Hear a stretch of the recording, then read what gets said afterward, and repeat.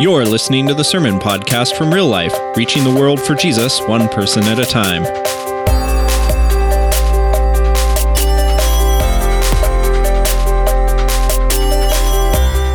All right. Morning, Real Life. How's it going? Glad you're here with us on this fine Thanksgiving weekend, and we have a special treat today. We pulled the big guns out of retirement for today's sermon. We figured if you guys are willing to show up on Thanksgiving weekend, you deserve something special. So, what's that? Yeah. You can leave. I'm secure in my relationship with God. Shut up. So we're going to talk about speaking of blessing, we're going to talk about the blessing today. And this is a sermon that my dad and I have done a few times over the years. It's something that means a lot to me. It's one of my favorite sermons that we do. I get to do it with my dad. But this is literally one that if we can get this mastered as a community, we can change the spiritual climate of our area. No joke.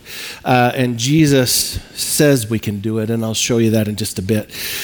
From a Jewish perspective, the blessing is an active agent. What that means is they believe that the words of a blessing live. Incidentally enough, they also believe that the words of a curse lives. Like, words have a life. And you know, if you, like the words that your parents speak into your life, intentionally and sometimes unintentionally, they mark us. You know that. And so this is one of those things where we take an opportunity to really take a look at what does it mean to be a blessing, what does it mean to speak blessing, and how do we actually practically do that. And so we're going to jump into this in Genesis chapter 27. It's in your notes. I'm not going to read it because for sake of time, we ran over a little bit last service, but I do want to tell you the story. If you'll remember, Jacob and Esau are twins. Esau's the older one, and he should be getting the blessing, but God had prophesied before they were born that the older would serve the younger. Jacob puts on goat's hair on his arms and hands, goat's hair, and goes to his dad, and his dad touches his hands and says, "Oh, it's Esau." Goat's hair. Like, that's not human arm hair. That's not thick, bushy human arm hair. Goat's hair. Like, that's a lot. And so Jacob comes in, he puts on Esau's clothes, and he goes in to steal the blessing. Now, why does this blessing mean so much? Because in our culture, what would happen is if he spoke the blessing over the wrong person, the right person would come in and be like, "Oh, shoot, that wasn't for you, it was for you. So I'm going to speak the blessing over you." In their culture, the words live. Like, when we speak a blessing, we obligate God to it. We unleash the power of God in their life. And so when Esau comes in at the end of the story and he's like, "Man, what happened? Don't you have any blessing for me?" Isaac says, I spoke the blessing, or like, it's gone. The words have taken life. Like, the blessing matters. And I would say that for us, we would both agree with like 99.9999999% of all people that come into our offices for counseling, the central issue around all problems that we face is whether or not we believe we had our parents' blessing. It'll help us understand how we navigate problems, trauma, hard times in our life. It'll also help us know when to hang in and stay married. It'll help us, it helps us to endure life well, with grace and with dignity, to move forward, to get good things in our life. It also allows us the fear to fold when we don't get it. And so it's powerful. So Jacob goes in. Isaac says, "Your hands feel like Esau, but your voice sounds like Jacob," which raises all kinds of questions, right? About like, what does Isaac actually know about what's going on here? But that's another sermon for another day. So he comes in and he gives him this awesome blessing. The smell of my son is like the smell of a field. It's not the blessing that I would want. But he says, may God give you heaven's dew and earth's richness and abundance of grain and new wine. May nations serve you and peoples bow down to you. Be Lord over your brothers. May the sons of your mother bow down to you. May those who curse you be cursed, and may those who bless you be blessed. This is Jacob's blessing, and it all plays out in his life. Now, Jesus in Luke chapter 10, if you step back and look at Luke as a gospel, as the whole kind of letter, the first half of the book of Luke is really what I would define as a spiritually hostile climate. And in Luke chapter 10, at the end, Jesus sends out his guys and he gives them a specific assignment. And when they come back, he says, I saw Satan fall like lightning from the sky. Like the spiritual climate had changed. The back half of the Gospel of Luke is what I would define as a spiritually favorable climate. All of a sudden, there's more, in the first half of the Gospel of Luke, you see demons with almost a swagger, like a mocking nature to them. In the back half, we don't see this anymore. Lots more miracles, lots more God moments. All this happens in the back half of Luke. The pivot point is Luke chapter 10. Here's what happened. Jesus sends his guys out and he says, when you enter a house, first say, peace to this house. Now, by the way, this word that's translated peace, it's not a wrong translation, because it can be translated peace, but a better translation would be blessing. Speak a blessing on the house. If a person of blessing lives there, then your blessing will rest on them. If not, it will return to you. Now think about this. If you had the potential for your own blessing to come back on you, what kind of a blessing would you speak? Right? Like, may you be buried in $1 million bills. Oh, you don't want that blessing? Very good.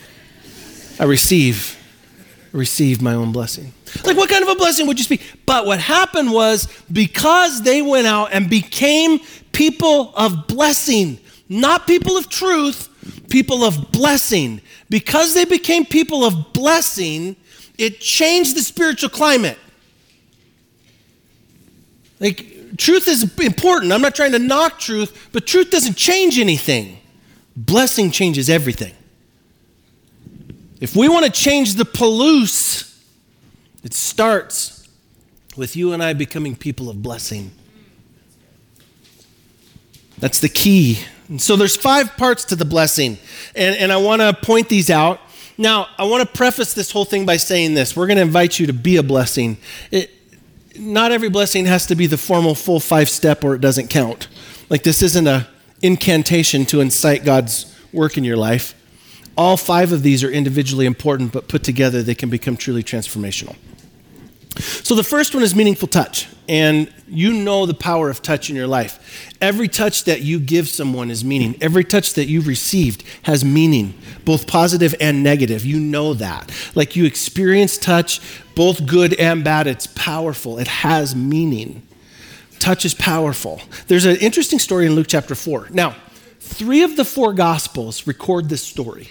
Jesus has been teaching all day.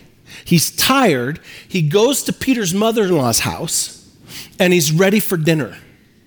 And it says, at sunset, the people brought to Jesus all who had various kinds of sickness, and laying his hands on each one, you probably should underline that, he healed them. Now, why do I think that's so significant? Here's why. Because we know, number 1, Jesus is tired. Number 2, Jesus is hungry. Those 2 factors are an automatic equation for me to do no more ministry. If I'm tired and hungry, don't expect me to have empathy for you. I don't. I'm sorry you're in a bad way. I'm tired and hungry. Like, that's where I come from a lot of times. Jesus, we also know, didn't even have to be in the same town to heal somebody. We know that he healed one guy's child from over 20 miles away.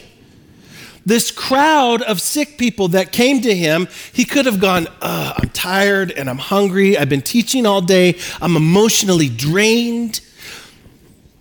No more sickness. Like, he could have done that. Like the Jedi.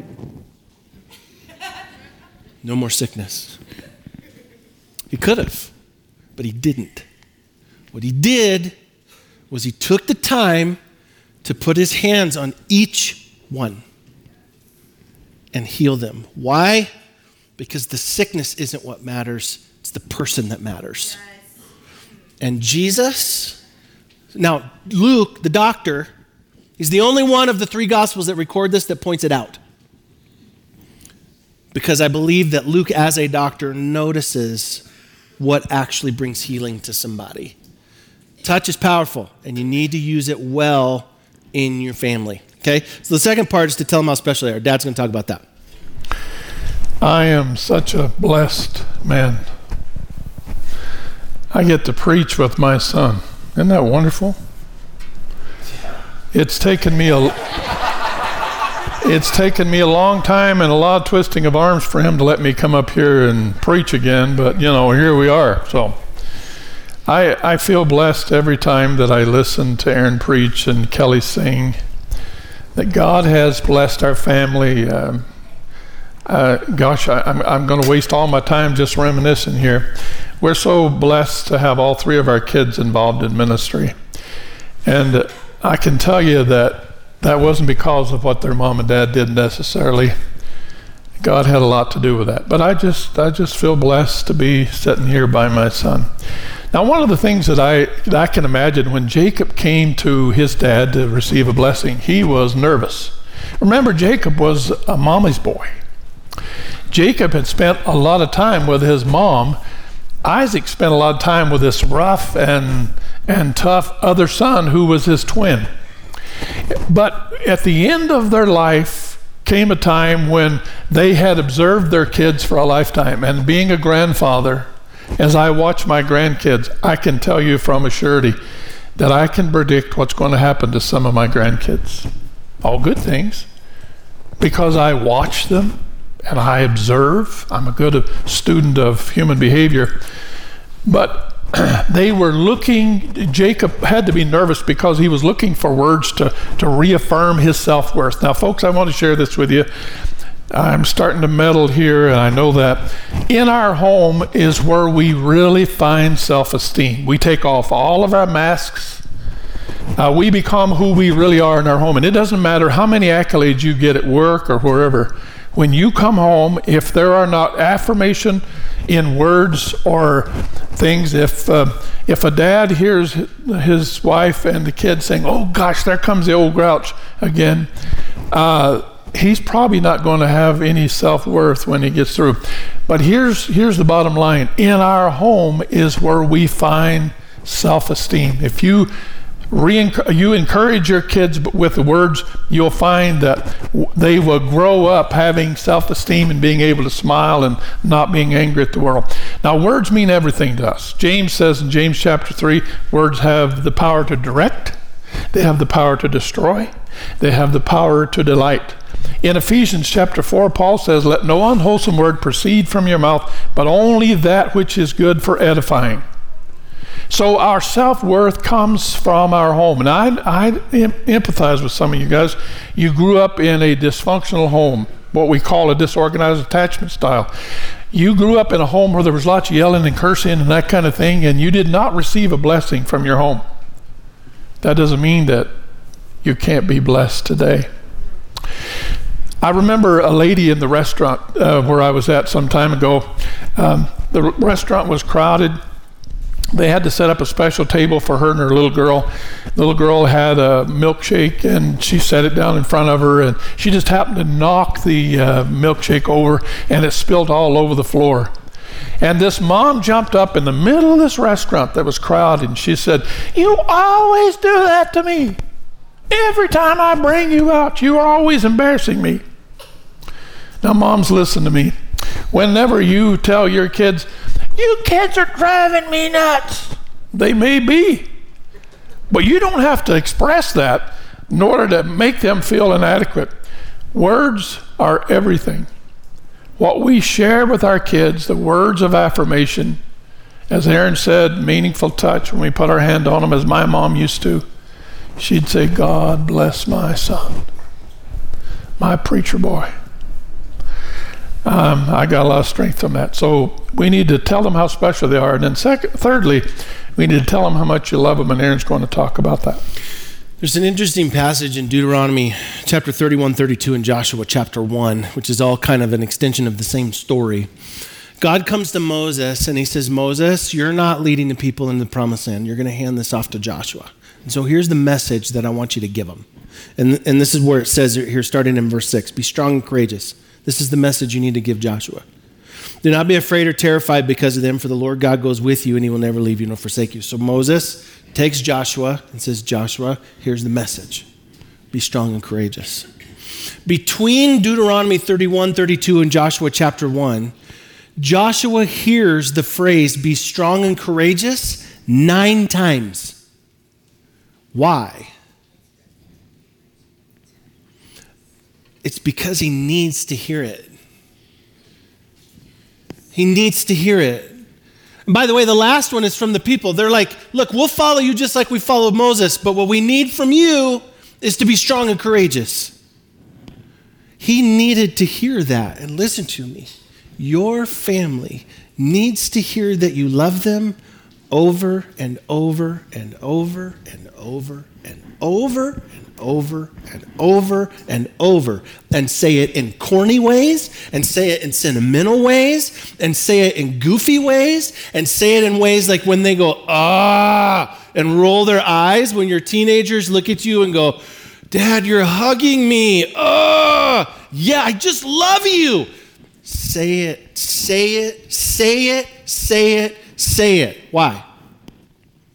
Because they need to hear it. And I know that for a lot of us, we weren't raised in a world where we heard it. And so it feels hard. It feels awkward. It feels weird. Maybe when we understand what the blessing's really about, what we begin to grapple with is that it's not about how I feel. It's about choosing to be a source of life for the people around me. Yes. And who gets changed? Both of us. Like, am I speaking blessing onto other people? They become changed. But so do I. And that's really important. I remember when my oldest daughter, she was with a friend, and something had happened where her friend had told her that her dad had never said that she loved her. And that night I was putting Carter in bed, and I was like, how do you feel about that? She's like, man, it was really hard to hear that because she was sad. And I said, Carter, do you know that I love you? She goes, Dad, you say it all the time. Parent win. I got a lot of parent fails, but that moment was a parent win, right? It's so important for us to understand how critical. Say it. Say how much you love them. Say it all the time. Say it in stupid ways. Say it when it's really emotionally awkward and you both are like, love you, love you, love you. Like, yeah, say it. Say it. Say it and say it and say it. Your kids have to hear it. So the fourth part is that you got to tell them how God's going to use them, and Dad's going to talk about that. One of the things that is so apparent to me, that as Isaac got older, he knew his sons, at least Esau, inside and out. I don't think he knew Jacob as well because he hadn't spent as much time with him. But I want to read from chapter 49. When Jacob is ready to die, he calls together his 12 sons and blesses them. Some got pretty amazing blessings, some got nominal blessings, but all of them, the blessings spoken came true. Not only did God see to that, but I believe that Jacob watched his kids. And when we observe our kids, we can tell what's going to happen. Now, they were given a blessing, each according to who they were. I remember several years ago when we flew to California to see our kids, and my daughter had asked me to give her 3 kids the blessing while we were there. I had forgotten, and so we made our way. We were in the airport getting ready to leave, and Garrett, the oldest, said, Papa, you forgot the blessing. So here we are in the airport, and people are sitting around watching what's going on. And so okay. So I put my hand on him, and I shared with him, Garrett, I see you trying to be a basketball star. I don't believe you'll ever be a basketball star, but you will be a sensitive kid. Now, his mom didn't like that. She said to me, Dad, why'd you tell him that? Because that's going to keep him from trying to be a basketball star. And I said, Pam, he is not going to be a basketball star. But here we are giving all three of these kids a blessing. There was two little old ladies sitting next to me who was crying. I was crying. The kids were crying. We were all crying. I think the whole airport was crying. But the bottom line was, I wanted to share with them what I believe God is going to use them for, so that we could call that to remembrance in time to come.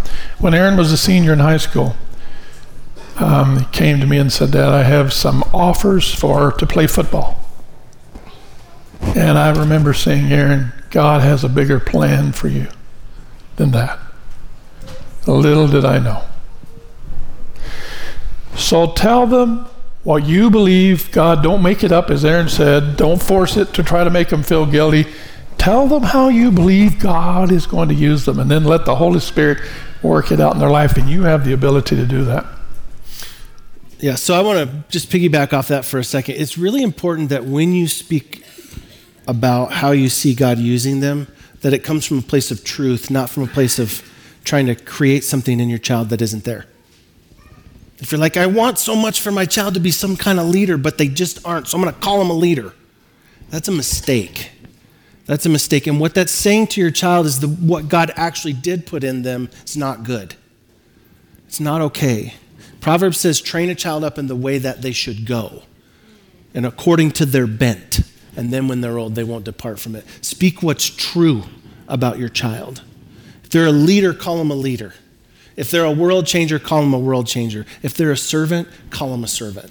There's nothing wrong with any of it. It's what God made in them. And only by acknowledging the truth, the good part of the truth of that, will they ever be okay. Now, the last piece of this is that you need to commit to be there for them. I have loved being able to do ministry the last 15 years with my dad. And one of the things that I love about doing ministry with my dad is, my dad's like 150,000 years old. I'm not going to tell you who gave him his blessing, but it was right before a global flood.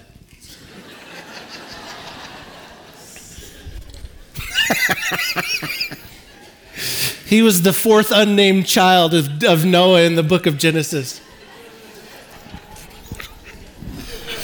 He thinks that's funny. I don't. That's good. That's good stuff.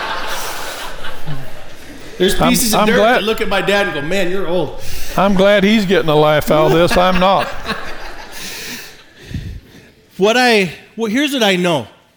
Like, my dad, in his ministry career, had a lot of years of being very successful in ministry. A lot of years of being very successful in ministry. He's a good Bible preacher. I remember thinking that multiple times as a kid growing up. Like, my dad's a good preacher. He made a decision to lay all of that stuff aside to come and support his son in the end of his ministry career. What I love about that is that at the age of 63, my dad, who could have gone, like still to this day, my dad could take some small church in some small town in Montana or somewhere and be the pope of some town of 100 people and just love on people, and they'd all go, oh, Charlie, That's what happens here all the time. Like, he could still do that and stroke his ego and all that stuff. The legacy that my parents are leaving for my children is that the mission is never over. And so they risked it all. They were like, hey, let's leave a secure ministry job and go start a job with a knucklehead and maybe have to get part-time jobs or full-time jobs to support our ministry habit over on the side. Yeah, that sounds like a great idea.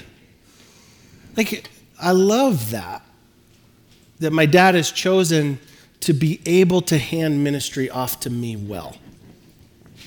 And every step of the way, what's mattered so much about that for me is we hit these new wrinkles where I'm like, I didn't have a Bible college class for this contingency. There's a lot of those in ministry, by the way. I didn't have a class that taught me how to deal with this situation. There's no how to fire staff class. There's no how to deal with tough times in the church class. There's all these situations where it was so nice to just have my dad to be there with me to say, it's going to be okay. We're going to get through it. I don't know what it's going to look like, but we're going to be together on the other side for the last 15 years. And God willing, for the next 15.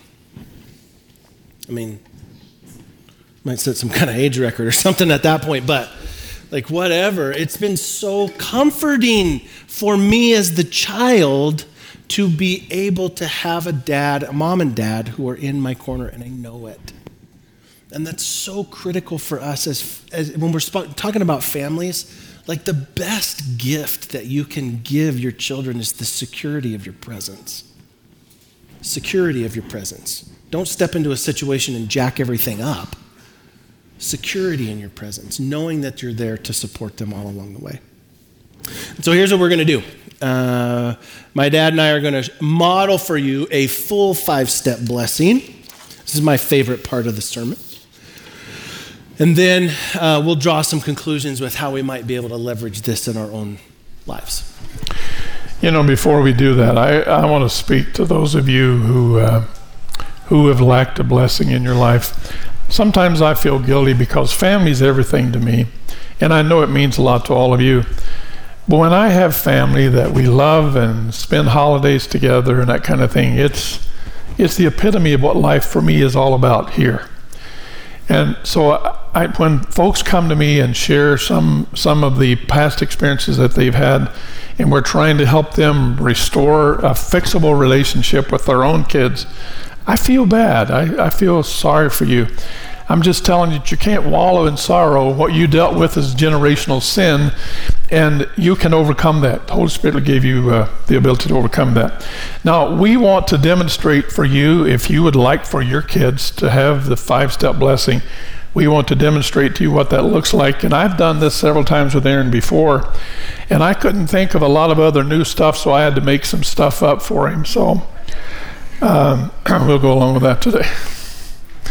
The first step is that you should be willing to touch your kids. My mom's favorite thing was, God bless my boy. And in our home, hugging and touching was okay. I hope that's all right with you. And if that's brand new in your home, then folks, you can get over that. You can make yourself feel uncomfortable and do that. Second part of this is how special they are. And Aaron, I want to remind you again, your mom and I had a visit yesterday because we rode in the truck, and of course, you know, we were the typical American family who wanted 2 kids and we were finished. That wasn't God's plan. And when I think about what God's plan was, that here you are, God is achieving more through you than he has both of our other kids. And I don't think they'd mind me saying that. Not that they're not important, but he had a special place for you. And that's why he gave you to us. It was, as your mom said, you weren't planned, but you were never unwanted. And today you weren't planned. You caused your mom a lot of pain when you were born. I think it was the big head that came from your mom's side, I believe. That must have been what the thing was. But anyway, while us guys sat out there in the foyer and suffered along, your mom was in there having it easy, having you and getting things taken care of you. But I remember praying over you. Little did I know that my words would never fall on deaf ears. God has a special place for you. And so the third part of this is how much you love him. And from the day that I looked at that little body of yours, let me correct that. I don't think your body was ever little. I think you came into this world half grown. You should have been a first grader when you were born, I think. But it's supposed to be a blessing. See, it's my turn now. I'll never get to preach again. This will be the last time I'll ever get to do this. But from the day you were born, we loved you.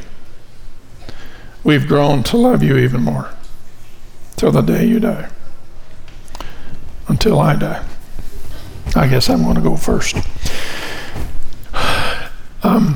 Aaron, God has just begun to use you. I think that one of the things that almost makes me a little angry is your ability to recall stuff. I don't have the mind to recall stuff. I have to write everything down. I have to look at it. As many times as we've done this, I still have to remind myself, and the older I get, the easier it is to forget it.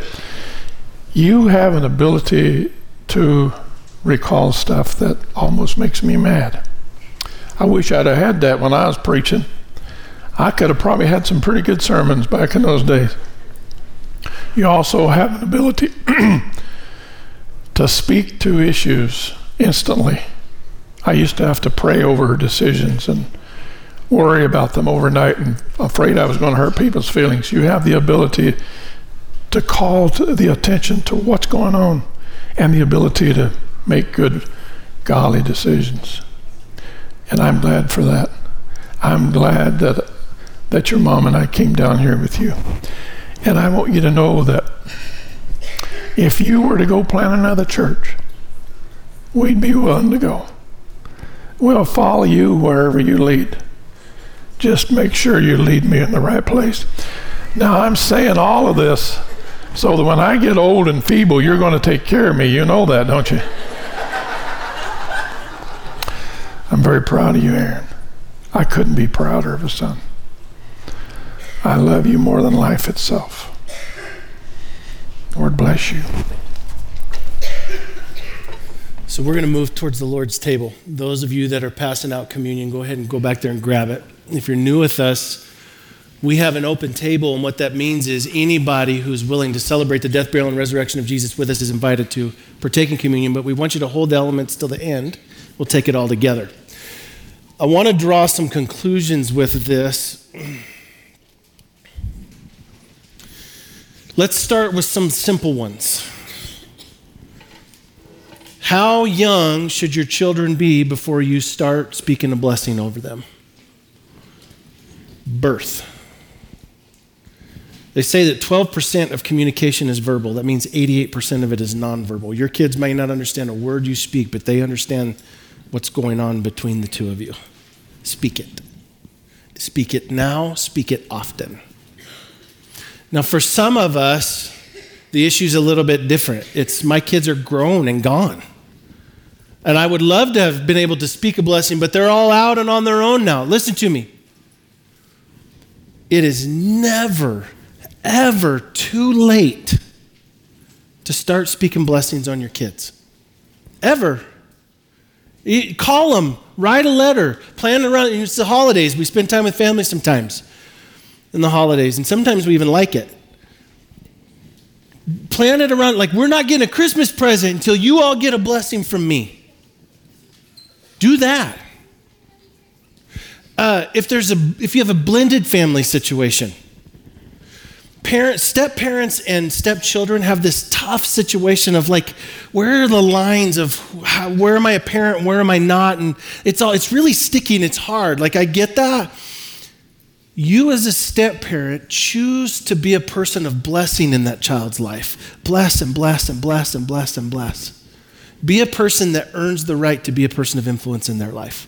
Even when they're like, can you tell I've had teenagers? I have teenagers. Bless them anyway, because I guarantee you they hear it. Now, let's get into some of the things that are more complex. What if, because your parents are gone, you didn't get your parents' blessing, you're never going to get your parents' blessing? Or what if your parents are still alive, but you know that they're, because of their own woundedness, their own brokenness, whatever, they're never going to be able to speak a blessing into your life? What if that? First of all, there's nothing that you can do to change that truth. You don't have to resent it. It's just true. But secondly, church, You are called to be a community of people who speak blessing into other people's lives. Why? Because there's a whole lot of people who desperately need it. And they're making decisions out of the curses put in their life because people withheld the blessing. And if they're ever going to be healed and free from that, it's not going to be because the right people stepped in and gave a blessing. It's going to be because the church community loved them enough to see past their mistakes. We're responsible for that. And if you're like, but I need a blessing. I was one of the ones that didn't get it. When we choose to be a blessing in other people's lives, we both get changed. Just choose to be a blessing. Stop being negative, critical, cynical, jaded. Stop brightening a room by leaving it. Start being a blessing in the church community. What do we do at work? How do we be a blessing at work? Like every one of us knows we would love to be around somebody that completely supports and loves us and encourages us and keeps us going. We'd all love to be around that person. Why don't you be that person? Be that person for people. Encourage them. Be a blessing at work. You don't have to sit them down, put your hands on their face. No, I remember when we first started working together last week. Right? It doesn't have to be the full-on formal thing. You can just, hey, put your hand on their shoulder. How are you doing? Just how are you doing? I just want you to know I enjoy working with you. That would be enough. And you do that day after day, they're going to be like, what are you doing? I don't know. I just want you to know that you matter in this world. Why? Oh, let me tell you about my Jesus. You see how this works? Like this gives us an opportunity to create an environment favorable for the gospel to take root in the hearts of people around us. Like there's infinite ways that we can do this. Why do we do it? Like if your marriage is on the rocks and you're like, she needs to do this or he needs to do that. Start being a blessing. See what happens. It's not going to hurt your marriage, I promise you that.